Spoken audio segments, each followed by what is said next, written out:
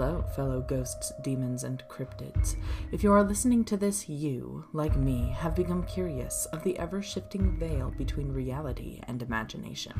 You have gazed into the void and felt a mixture of fear and curiosity, and you would like to experience it more in the manner of various tales of uncertainty and peril that can unravel the fabric of one's mind in hopes that you may temporarily slip into the madness of the unknown. Either that or you are lost. Regardless, I hope you will allow me to tell you a little story. Before we begin our tale, allow me a moment to tell you how you can cheat the game of time and experience each story a week in advance, as well as other expected stories that will be sent through the ether for as little as $1 a month on Patreon.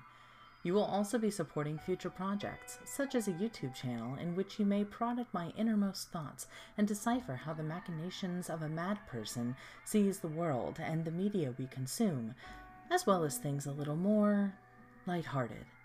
There will also be another podcast in the future, a sort of love letter to old radio tales in the form of a murder mystery called The Tarot Killer. This project will be a long while yet, but will arrive sooner the more people that support Patreon. Higher tiers also give bonuses to this pending podcast, such as characters named by you, and even possibly a cameo, as well as free merchandise, as well as it's made, and free art drawn by yours truly.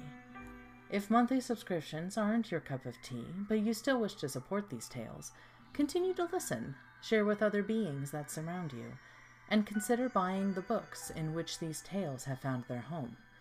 All these are in the description here and with each episode.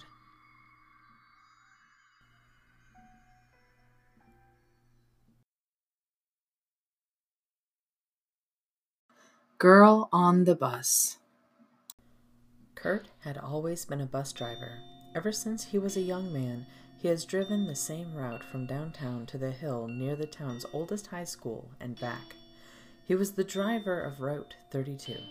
He knew all of the kids that went to the high school. He knew the families that lived on the roads he passed. A frail man, in his 50s now, there were some frequent passengers that felt like family. All of this was especially why he was so upset for being switched to Route 26. It went from downtown to the valley and back. Being the longest route for the buses, Kurt's usual route was given to a newer employee after the driver to Route 26 passed away. Kurt never liked the driver of that route. He was brash and short-tempered. His passing was something of a story to the bus crew, however. He was found alone at home with pictures of his late wife and daughter, and an autopsy was being done. The deceased driver seemed to have nothing wrong with his health. Some speculated a heart attack, others speculated poison or overdose. Kurt didn't care much for the cause, only the effect. Because of him, Kurt had to leave his route and learn a new, longer one. Kurt was always uneasy with change, so he had little hopes for his new route. It even passed the deceased driver's old home, an unpleasant reminder of why he was set in this position.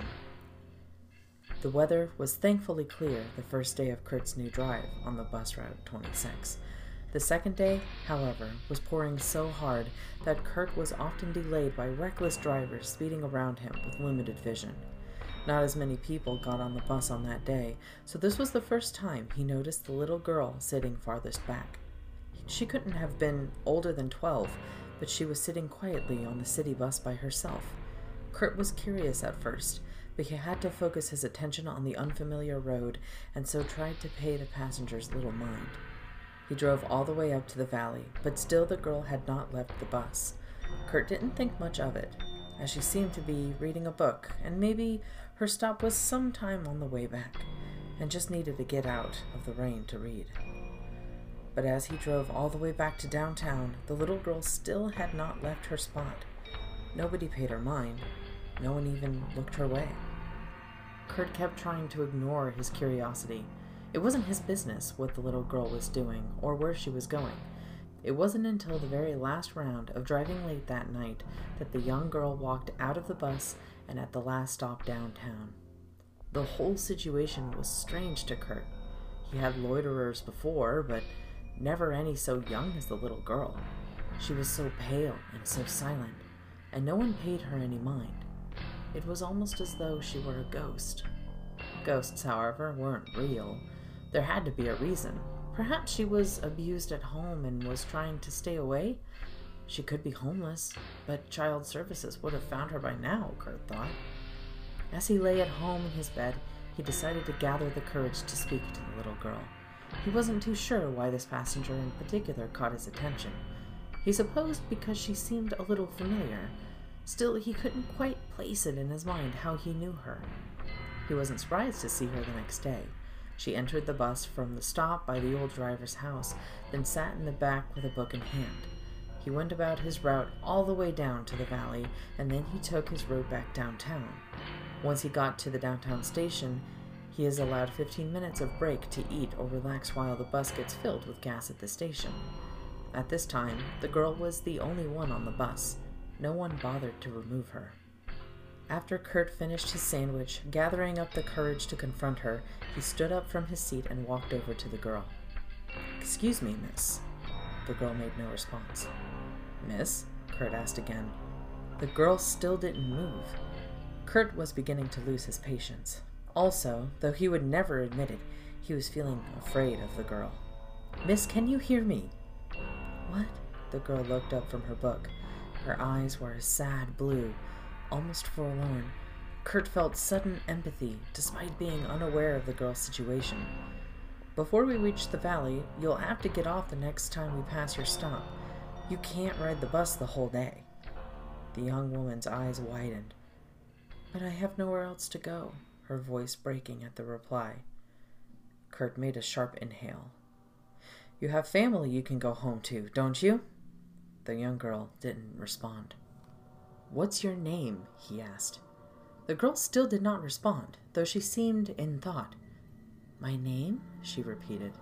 "Yes, you know your name, right?"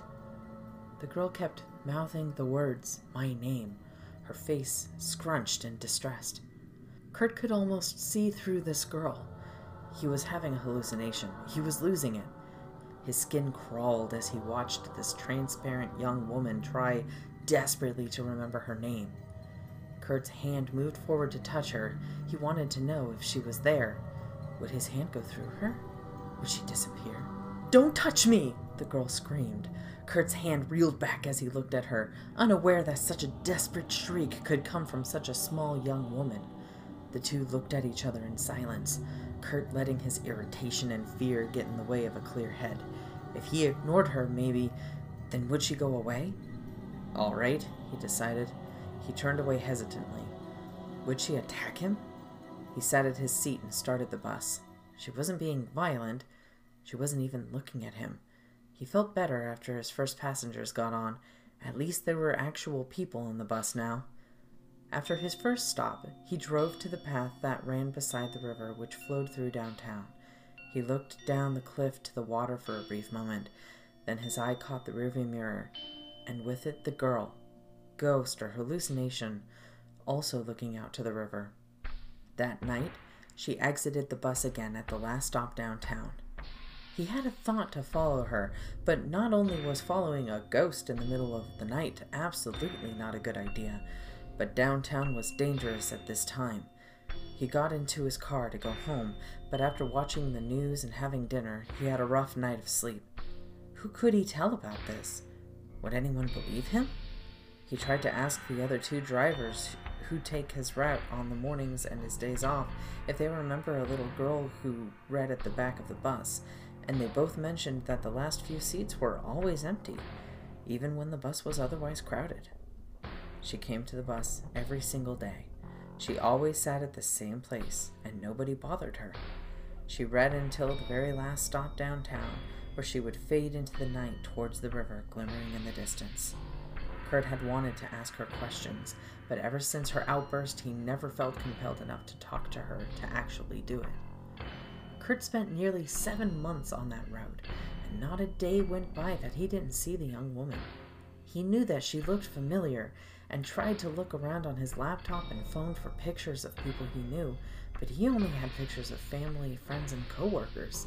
He once made a mistake of casually bringing up the girl on the bus, who looked like someone he knew, to his son, but Kurt felt like he made his son too suspicious, having no real reason or information besides how the girl looks, so he dropped the subject. Midsummer, Kurt noticed another young woman get on the bus and walk to the end. This woman was older than the girl in the back, but she sat next to the girl. Whether subconsciously avoiding the spirit, or because they felt the same eerie skin-crawling sensation Kurt did, no one before then ever sat at the back of the bus. The young woman's short black hair would often hide her face, but he saw her turn her head towards the little girl often. With every stop, Kurt watched this woman speak to the ghost. He waited to see when the girl would meet her stop.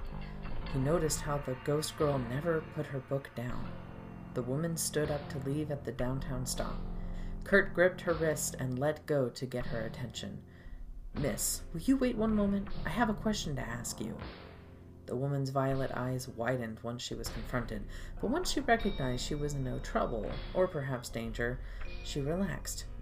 "Sure, what do you want to ask me?" Kurt waited until everyone else had exited the bus. He muttered.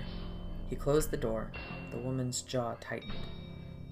"Miss," Kurt began, "by chance, do you see the girl sitting at the back of the bus?" The woman looked behind her, relaxed, and turned back with a smile and a nod. "You can see her too." "Yes," Kurt's voice raised. "Yes, I do. Who is she? What's her name? Why is she here?" "Oh, well," the woman's eyes trailed to the side. "Well, her name is Jill." Jill. Kurt rested in his seat. Where had he heard that name? "She doesn't seem to be able to remember much. It took a long time to remember her name. Her name is Jill. She said she was leaving. That's all I got." "Leaving?" Kurt parroted. "Is she really a ghost? Have I gone crazy? I must have. I'm asking a young woman about a ghost as though you would have all the answers." It occurred to him how strange this situation was. "Well, I can see her too, so you're probably just relieved that you're not the only one. That happens to me a lot." "You're saying that you see a lot of them?" "Yeah," the woman replied. "I see them all the time. Others see them sometimes, though, I believe, if they're meant to help the spirit." "Help her?" Kurt furrowed his brow. "I just want this to be over." He wanted his old route still, more than anything. "She does too, I bet." The woman looked back at the girl reading the book. Kurt moved his head to the side, his eyes set on this strange woman. "Who are you, miss?" The woman turned to look at Kurt. "Oh, I'm Geraldine. What's your name?" "Kurt," he replied skeptically. "You know about these ghosts, you say. What am I supposed to do about her?" "Well," Geraldine shrugged, "you might need to help her move on." "How? Why me?" Geraldine shrugged again. "It's different, depending on what happened to her. Kurt, sir, how come that after you realized Jill was a ghost, you didn't demand a different bus route, or change jobs altogether? Most people would have run screaming." "What?" Kurt thought it was a stupid question at first, but while he thought about what most others would have done, he realized the idea of leaving the route because of the ghost didn't once occur to him.